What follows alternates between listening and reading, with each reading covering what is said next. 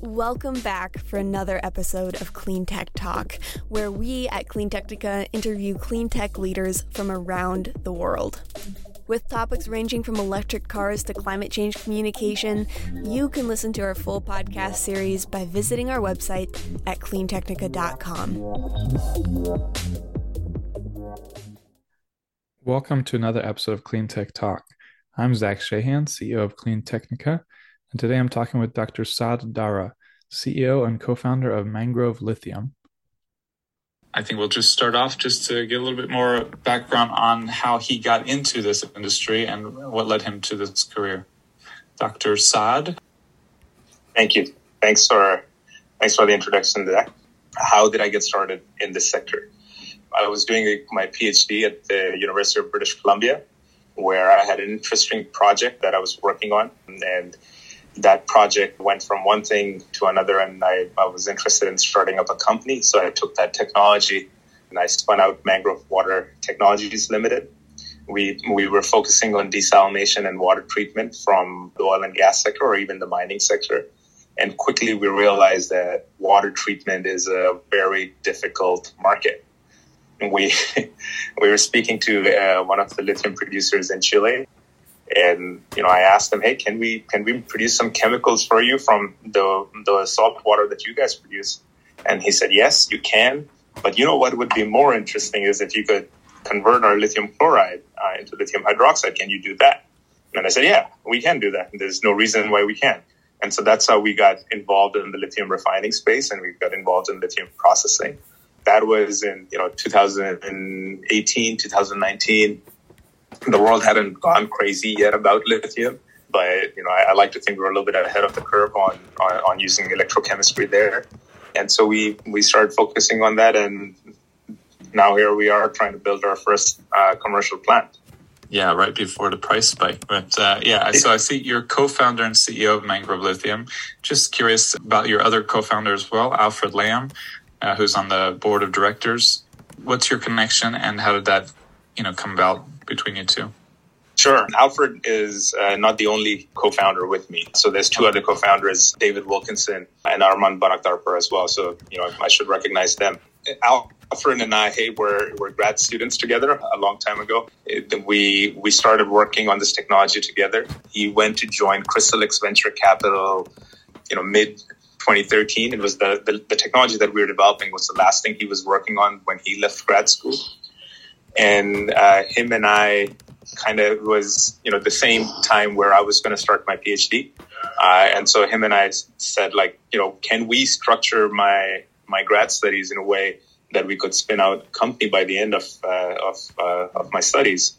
And the way we thought about it was that technologies need to be an investable point. And so we sat down with two of the other co-founders, David Wilkinson and Arman, and we said, okay, if we're going to do this, what are the milestones that we need to hit that in 4 years or 5 years or whatever it takes to finish grad school, you're at a point where the technology is at an investable stage.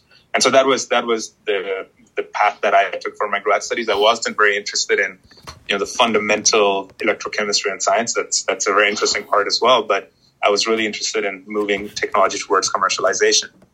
And so that's what I focused on with Alfred. David Wilkinson, if you don't know, is one of the pioneers in fuel cells. He was involved with Ballard Power Systems, who produced the first commercial fuel cells for buses in Canada. I think, if you look at the number of patents issued, I think he's at close to 90 applications and patents, and the number two in that sector is at 30 or something. And then Arman is a research associate, possibly one of the smartest people I've ever met. Much smarter than me or Alfred, but he's still involved at the university as an associate research associate.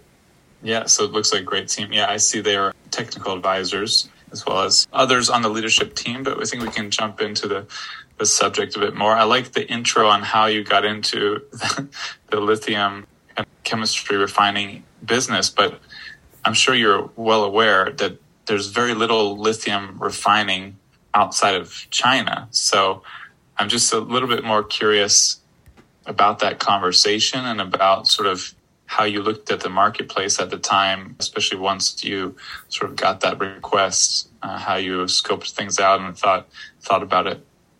I think 70% of the world's lithium is Argentina, Chile, Bolivia, and Australia. Something around those. I don't remember the exact number.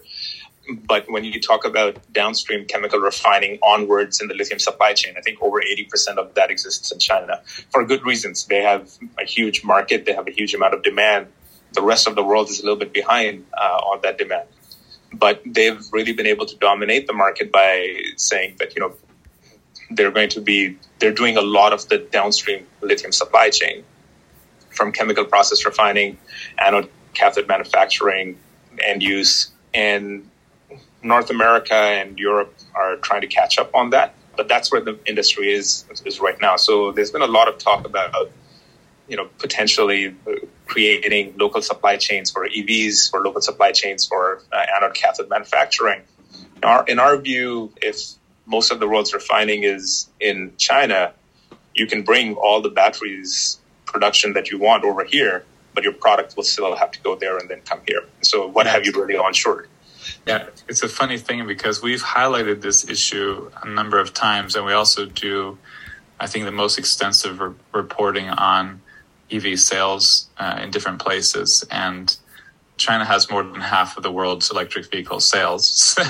So you can say, about 70-80% of lithium is refined there, but then about maybe 60% of electric vehicles are sold there. So they've done a really good job of setting up, full economic ecosystems for battery producers, battery pack, battery cell, and all these inputs. So yeah, it actually lines up pretty well with where they end up.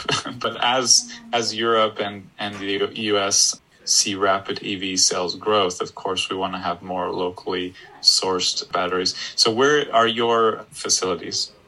Right now, we have operations in Vancouver and Canada, and we are working towards building our first plants in the United States. I will say this, that right now the bottleneck is that there's not enough lithium being produced at the mine level.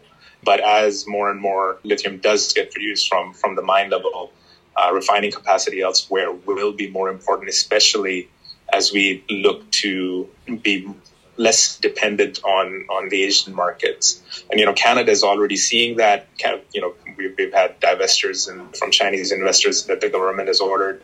We're also seeing that in the United States, where the Department of Defense, I think, is looking at funding Canadian mines. And so there is geopolitics at play here as well.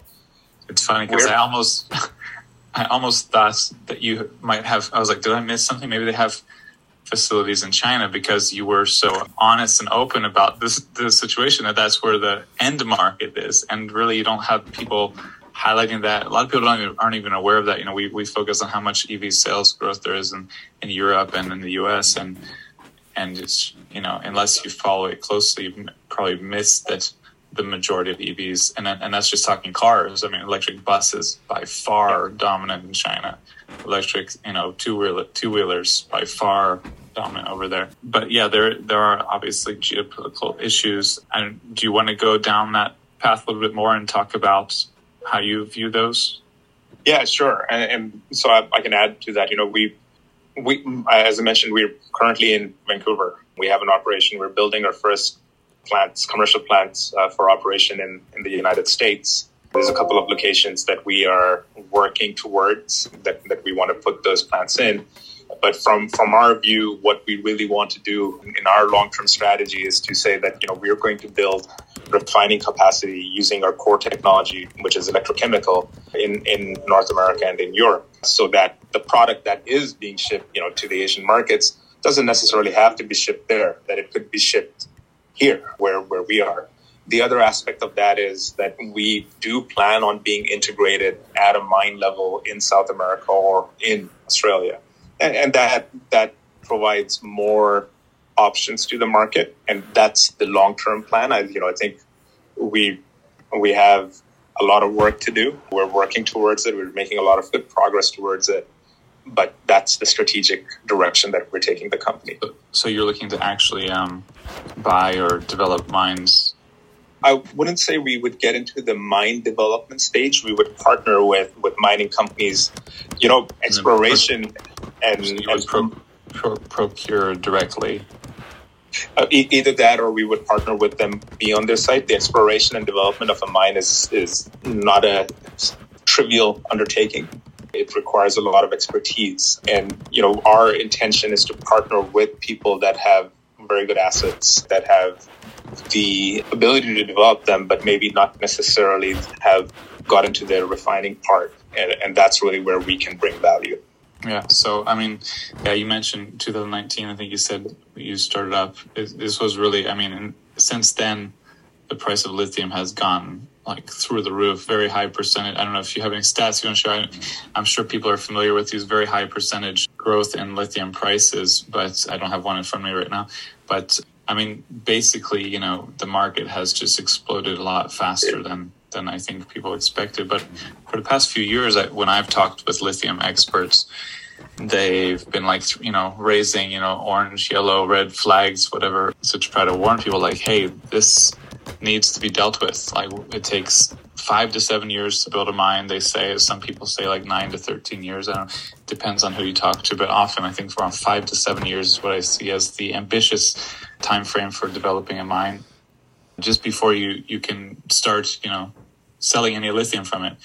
And that this is not really the time frame that people in the auto industry have worked on for procurement. They might develop cars in that time frame, but they don't have to put down money to fund the supply chain at that point. It's more so there's been a kind of disconnect between the different timelines not lining up, and then you have this situation you have now where lithium prices have spiked, but there seems to be a lot more concern about the later in the decade, by 2030 there could be a real crunch. Is that what you're seeing? Do you have what's your view on that situation? I don't think we're going to see the crunch later in the decade, because we're already seeing it now. I've been wanting to buy an EV for a while.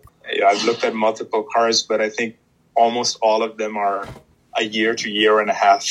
Whether you look at a Rivian or a BMW i4 or iX, partial to the BMWs, or I think we're already seeing that crunch. That's why the prices have gone so high. If you look at the market and you look at where is feedstock available, nobody has feedstock. People are now looking for maybe subpar lithium hydroxide and carbonate that they can use. They're trying to get their hands on whatever they can. And auto manufacturers, I would imagine they've looked at it, but they're missing something there. That there needs to be a lot more investment within that sector, not just on technologies for batteries, but also on raw materials and how you process those raw materials. Yeah, exactly. And that's where you come in, right? And that's where we can help with our technology. But I think we feel very strongly that there should be and there needs to be more vertical integration for EV manufacturers.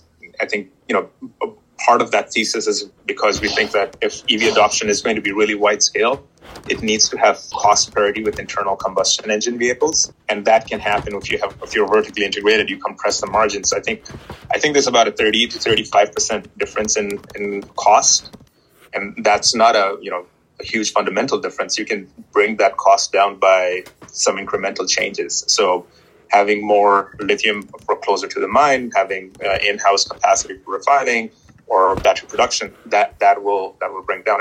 And we're seeing some of that already with Tesla wanting to do a refinery in I think it's in Texas. Also potentially looking to get into the mining business. Arguably, I'd say that $44 billion might have been spent better on a mine than Twitter. Maybe I should bring it on. We should do a second episode on that.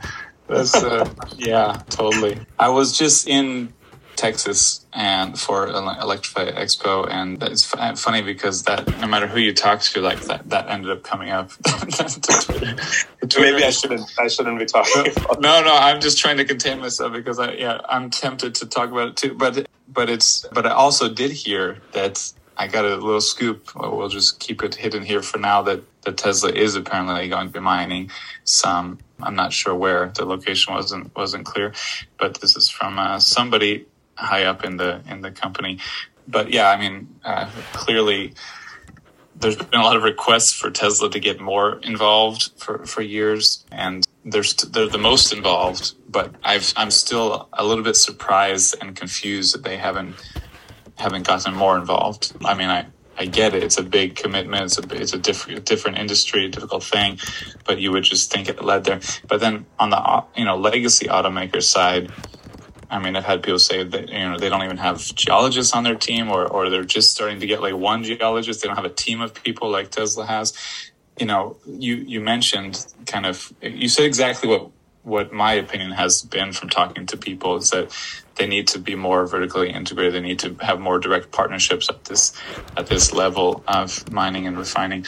Are you in communication with any automakers? Of course, I'm not asking you to say, since I'm sure you couldn't say who, but do you have any direct communications where you're trying to sort of open those doors, or they're testing the waters or something?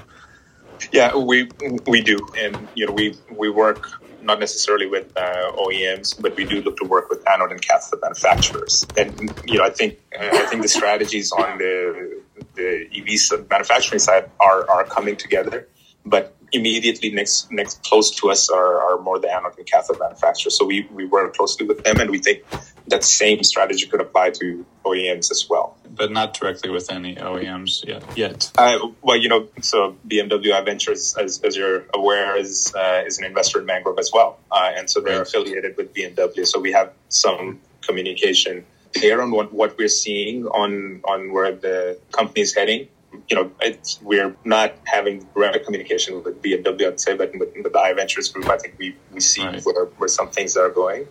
We do see potential within that, but our most immediate customers right now are downstream from us in the cathode anode production side. Right. And you mentioned costs. So, we've done for years these total cost of ownership analyses to highlight, lower costs over the lifetime of an EV. But when it comes down to it, a normal consumer is going to compare the price tag at the register, so to speak, and the total cost of ownership can be the clincher that gets people to go to a new technology, which it can't just be as good or as cheap. It's got to be better, cheaper, So I think getting the upfront costs down is critical. And we've seen, like you said, the prices rise, and we've seen the time frames to get an EV, any good EV. I mean, practically any EV. The wait list, is very long. The time frame to get one is very long, especially in North America, where we're not prioritized like in Europe and China. But Vancouver is sort of a big EV market, so it's fitting that you're in Vancouver actually, and there's got to be a lot going on there. Is there a kind of forming ecosystem around EVs that you fit into in that Vancouver region, or even just the Northwest, including Washington and Oregon in the U.S.? Well, we certainly see, this part of the world been quite important for electrochemistry, not just for EVs, but if you go way back, I think Moly Energy was the first commercial lithium-ion battery producer in, I think, the late 70s. So, that, and then eventually that was purchased by external partners. Moly is still available, still active. We've had fuel cells come out of this part of the world as well. So Ballard Power Systems was a big one. Right now we have Nano One that is located here. We are in Vancouver as well. So we definitely see that this part of the area and when I talk about electrochemistry, that means batteries, that means fuel cells, that means a lot of different things. So we see a lot of activity here. And so there are some good companies forming here. I would like to see more. I would say that I'm in Vancouver because I just love the city. So, that's probably the biggest reason. Yeah, I went there I was speaking at a Renewable Cities conference in 2013, I think. And I would never have guessed it, but it tied for like my favorite big city I've ever been to. Like with Barcelona and Paris, I was like, wow, this is a really beautiful city. Sort of, it's good that it stays hidden, because otherwise, it would change. But it's really a wonderful city, wonderful culture, everything about it. And it's actually where I first drove a Tesla. I went to the Tesla store during Right. and I was at this event this weekend. I drove a Rivian, really phenomenal. Really, I mean, I drove the iX, the BMW iX as well, and the i4. And I would go. I mean, I'm not a big vehicle guy, and so I wouldn't go with a big vehicle. But the Rivian was really nice inside. So I sort of. So was the iX.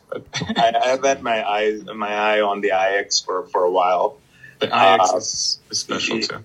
Yeah, I have an X3 right now, and we got that once we had our daughter last year. So I've been trying to move towards an iX, but it's the wait time has been a concern. No. Plus I think like you said, cost is an important driver within these things too, and we have to bring the cost down. Yeah, they're like, oh, we'll jack that 5,000, 10,000. I should have commented on those things. Yeah, but yeah, I was impressed with it. But I was also surprised that it was even out, that several of these EVs were there. I was like, oh wow, they have EVs available to test drive. like some were not. I've been seeing them on the roads now, so I'm kind of getting jealous and envious of people that have had them, and I've missed it. And so I think I should push harder on it. Yeah, and so are you from that region, or are you American or Canadian, or are you from? Yeah. No, I was born and I grew up in Pakistan. Okay. And then I knew that. Whoops, sorry. Yeah, no.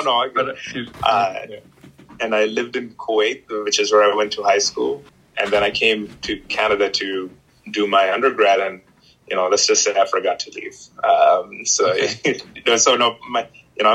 I consider myself from Vancouver now, but I was born and I grew up in Pakistan and the Middle East. Okay, well, to me, I don't know. I talk to a lot of foreigners, and figure I can tell when someone's from. But your accent I thought you had more of a northwest accent going on there. But yeah, I'll take that as a compliment. I don't know. I didn't even know I had an accent. Yeah, well, people tell me all the time. I lived in Poland for 11 years, and now people all the time tell me I have an accent. I'm like, I'm from Florida. Like, what do you mean? But enough people have told me out of the blue that I understand it's for real. I just don't hear it and don't know where it comes from. But yeah, well, that's an interesting journey. So, I mean, that's really a fascinating journey, actually. Do you have more on how you made that journey from Pakistan through, Kuwait? Of course, your parents must have brought you there because you were in high school, but... He used to sail a lot on oil tankers and gas tankers, around the world. So eventually, the company that he worked for, they moved him into the headquarters where he was kind of managing the fleet and operations from there. So we moved to Kuwait, and then I had to, once I finished high school, I was looking at universities, and I think I only applied for McGill, University of British Columbia, where I ended up in Rose-Hulman and Illinois, Urbana-Champaign. And for financial and family reasons, I came to Vancouver. So we couldn't have afforded some of the private school tuitions in the United States or out-of-state tuitions. So I came to Canada. I've been here since. I did my bachelor's in chemical engineering at UBC. Then I did my master's. I worked on flow batteries, redox fuel cells. We write about them quite a bit as well.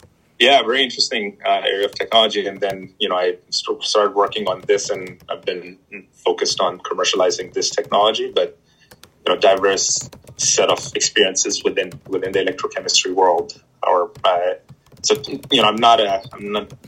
I found that there are engineers that are far stronger than I am. So I tend to work with them now, and I focus more on the business development strategy, kind of fundraising and direction of the company, which is really something I enjoy. And so a different path to getting to this point. Well, so much is hyper niche nowadays. Is like, niche of the niche of the niche. And then, within that realm, of course, like finding, your personal strengths is always important. I think, just to even feel like you're enjoying your work sometimes.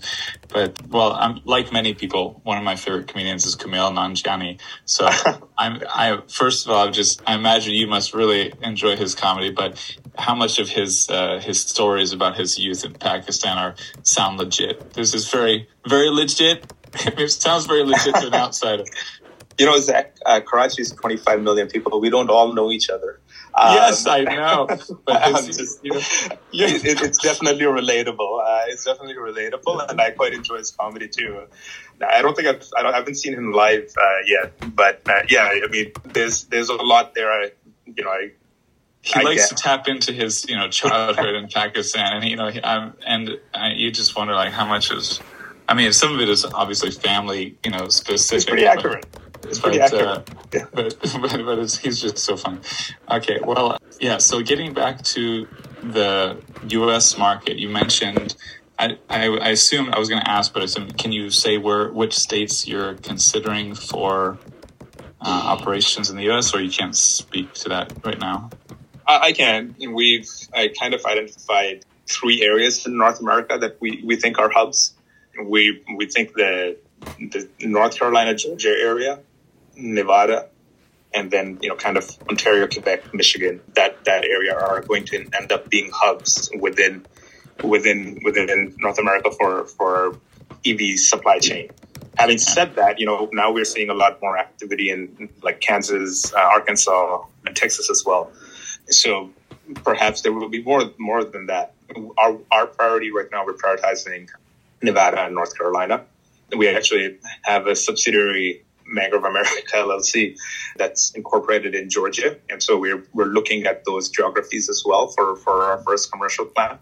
And there are reasons for that in terms of the partners we're working with, as well as in terms of what we hope to accomplish in the long run. But right now, the Carolina, Georgia area, Nevada is the priority for us. Yeah, I used to live in Piedmont area, and Piedmont Lithium there. So I was it's quite fascinating when I started getting into batteries. And I'm like, oh, this is a lithium hub, or potential future, lithium economic hub. So it is really, it's funny, but it's an interesting region, and just thinking about the potential for scaling up a kind of EV battery ecosystem in that region is very intriguing. Of course, the IRA, the Inflation Reduction Act of 2022, is a big deal. We've written about that, and just, all of those concerns, geopolitical concerns that were discussed for years. I mean, more or less kind of, I guess you can't say resolved, but the IRA is 100% focused on helping to balance things out, and very strict, requirements on the consumer tax credit side, but then on the production tax credit side, you have just massive incentives for 4 different phases of the battery process. So the battery mining, battery mineral mining, refining, battery cell production, and battery pack production. So I assume that you are also of the opinion that this is already stimulating a lot of interest and investment in these regions? It is. Yeah, it is. It is making a difference. I mean, there are incentives for, OPEX reductions and tax credits on the OPEX side. There's also CapEx side. I mean, you can choose one or the other for creating factories for processing and refining. It is making a big impact in, creating incentives for it. I know that Canada is now also looking to do some version of its own IRA that will incentivize things as well. And I think, there probably needs to be a lot more collaboration within the allied governments, let's call it. So, US, Canada, UK, EU, in terms of allowing each other's companies to work together. And I think that's more beneficial, and that's probably the best way we can compete with a wider market. Yeah, early on we had some Canadian readers who were like, well, it's a good policy, but I don't really like how it excludes Canada or Canadians. And I was like, what? How is that? And I didn't yet know about the details of the production tax credit, which, we learned, is 100% only for U.S. operations and whatnot. So is that why you're looking at these states, or would you be looking at those states for investment on operations anyway? No, we would be looking anyway. And so, some of the partners we're working with are in those states. And so we're looking at it for those reasons. But does it basically just help to make it all pencil out and make it more likely that you or partners would be investing in those? It does. It definitely does. I think from our side, we will have Canadian operations, but where the first plants have to go, we have to be very strategic and careful in how we choose those. In a startup world, time is everything. And so time to market is the biggest thing for us. And we see faster opportunity there, not necessarily because of financing or funding only, but because of other reasons. And so, but things like the IRA, they do have a big impact. So looking at the EV market in general, a big reason for Europe is now about 20% of new vehicles sold are electric. China is above that. But a big part of what happened in Europe was, Europe required the automakers either sell more electric vehicles or pay massive fines. And so they finally had to start selling, and the percentage of auto sales or electric have skyrocketed, as we document month after month for years now. But at the same time, it sort of just busted the myth that people don't want EVs, because they wouldn't be able to sell them if people didn't want them. And there wouldn't be 1 year wait lines if people didn't want them. Even at this high percentages, having these wait lines is sort of crazy. And then the U.S. is at now 6.5% of new vehicle sales are electric, which is a big step up from where we were a couple of years ago or even a year ago. But it's so much further below Europe and China. But do you see it? Do you just see that we're going to follow the same kind of trend? Do you think it's going to go in the same direction as Europe and China? Makers have shifted to realizing we either lead on EVs or we fall behind? Yeah, I think the demand is there. You brought up a really good point, and this is somewhat linked to some of the demand supply gap that we're seeing right now as well. If you went back to 2018 and 2019, the most optimistic predictions for what the demand was going to be were too low on what we're seeing now. And I don't know if that's going to remain. I think we will be supply constrained for a while. I do see that, people in general are moving towards EVs. I think the consumer demand is going to grow. In North America, it will grow. My main difference that I see with Europe or within North America is a lot of things are much closer in Europe. Local transit is much better. So options to move around are typically much better in terms of mobility. In North America, everything is further away. And so, longer range for batteries is required. We have less options on Vancouver is very good, but some of the other North American cities aren't very good with transit. And so the options for having EV become more restricted. Stop mentioning how lucky you are to be in Vancouver. I'm in Florida here, where we have no. I've never been to Florida. So you have to visit then. Yes, I will be there in January, so we should meet up. Yeah, I think that I think is a little bit of a difference between Europe and China and North America. Well, we have a Dutch writer who pushes back on this because he says that they buy cars based on their annual or sometimes twice a year road trips to Southern Europe or different places, and so they need long range as well. But our average miles driven a year is about twice what a European's average miles driven a year is, or kilometers, as they would highlight. But so I agree with you. I would just say that there is some pushback on the idea that they don't need long range as well, because many of them use their cars to drive south or north for or east or west.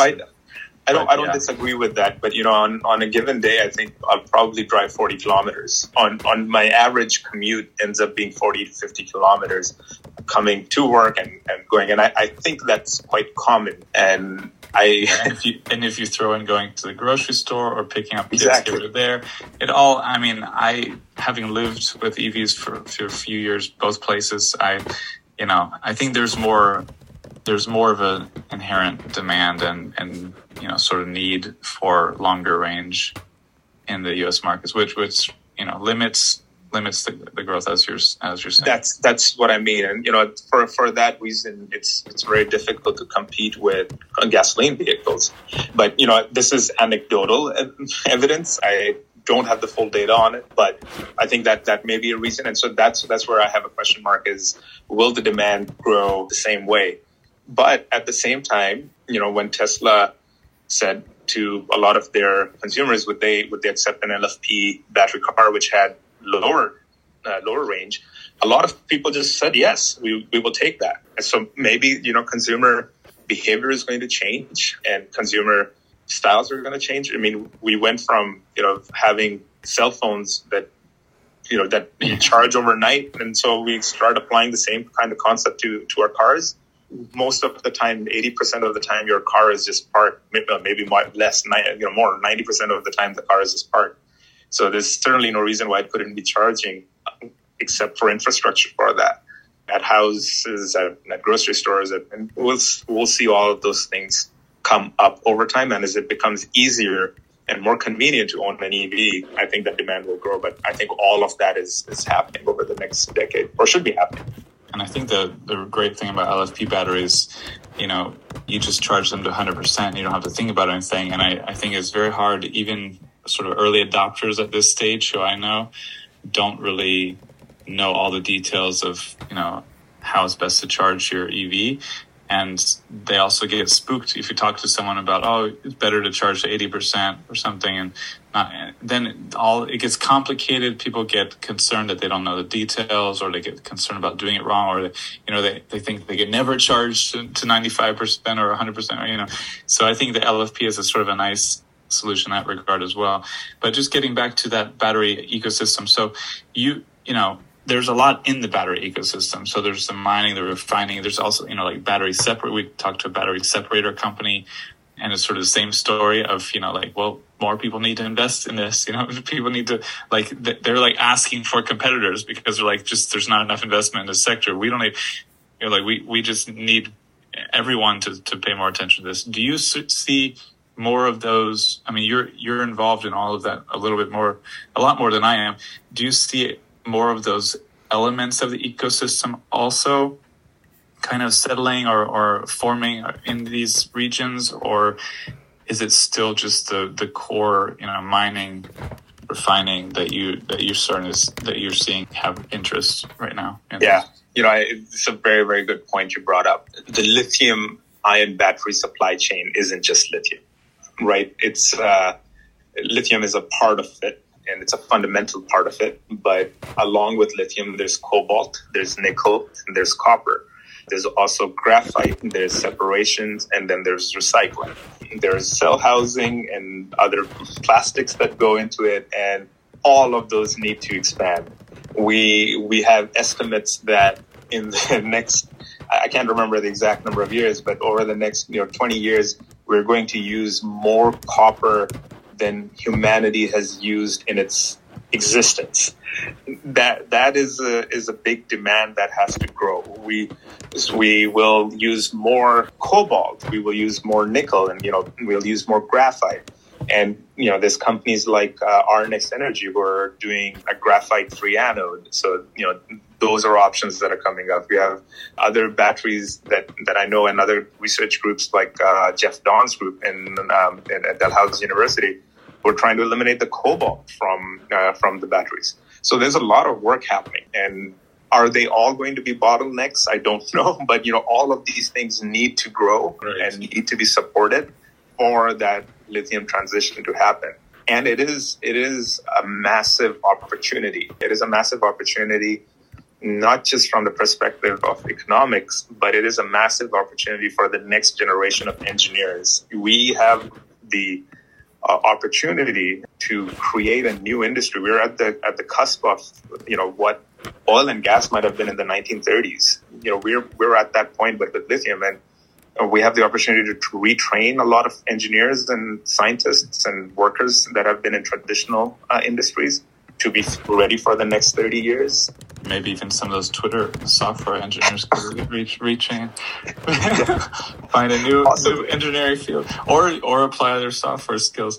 But yeah, there's a lot of software that goes into battery control and management systems. For there's a lot of software opportunities for second life batteries and how you integrate them. So yes, there is absolutely opportunity there, and so I think we're at the cusp of a big transition, but we should be excited about it. It's going to take our world in a good direction. Yeah, or better direction. One bottleneck, in one of those elements, though, can slow down the growth. So I think we talked about a little bit the consumer side, but I think I think you agree that the consumer side is always going to be well ahead of the supply side. I mean, we're seeing the crunch already, and it's just going to continue in different elements of the supply chain for the next decade, probably, as consumer interest spikes, right? Yeah, so exactly. Any final, we talked about a lot of stuff. It's just been a fun conversation, but any final thoughts on anything we discussed or anything we missed that you would highlight?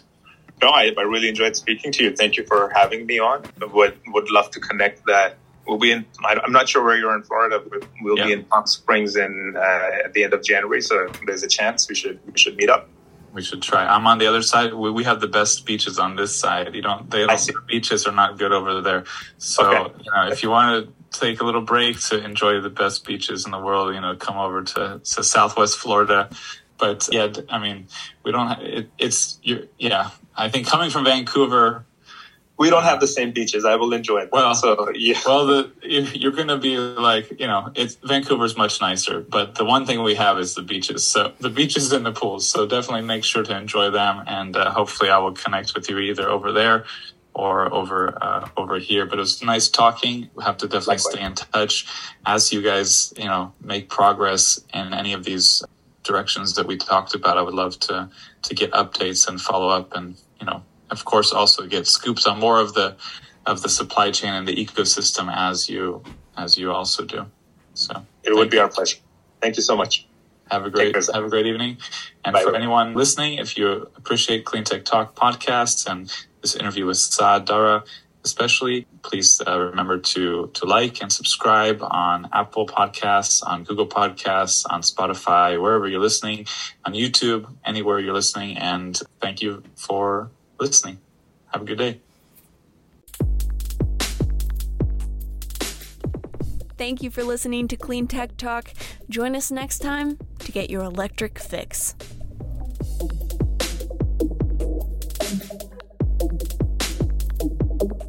If you would like to sponsor our podcast, send us an email at accounts@cleantechnica.com.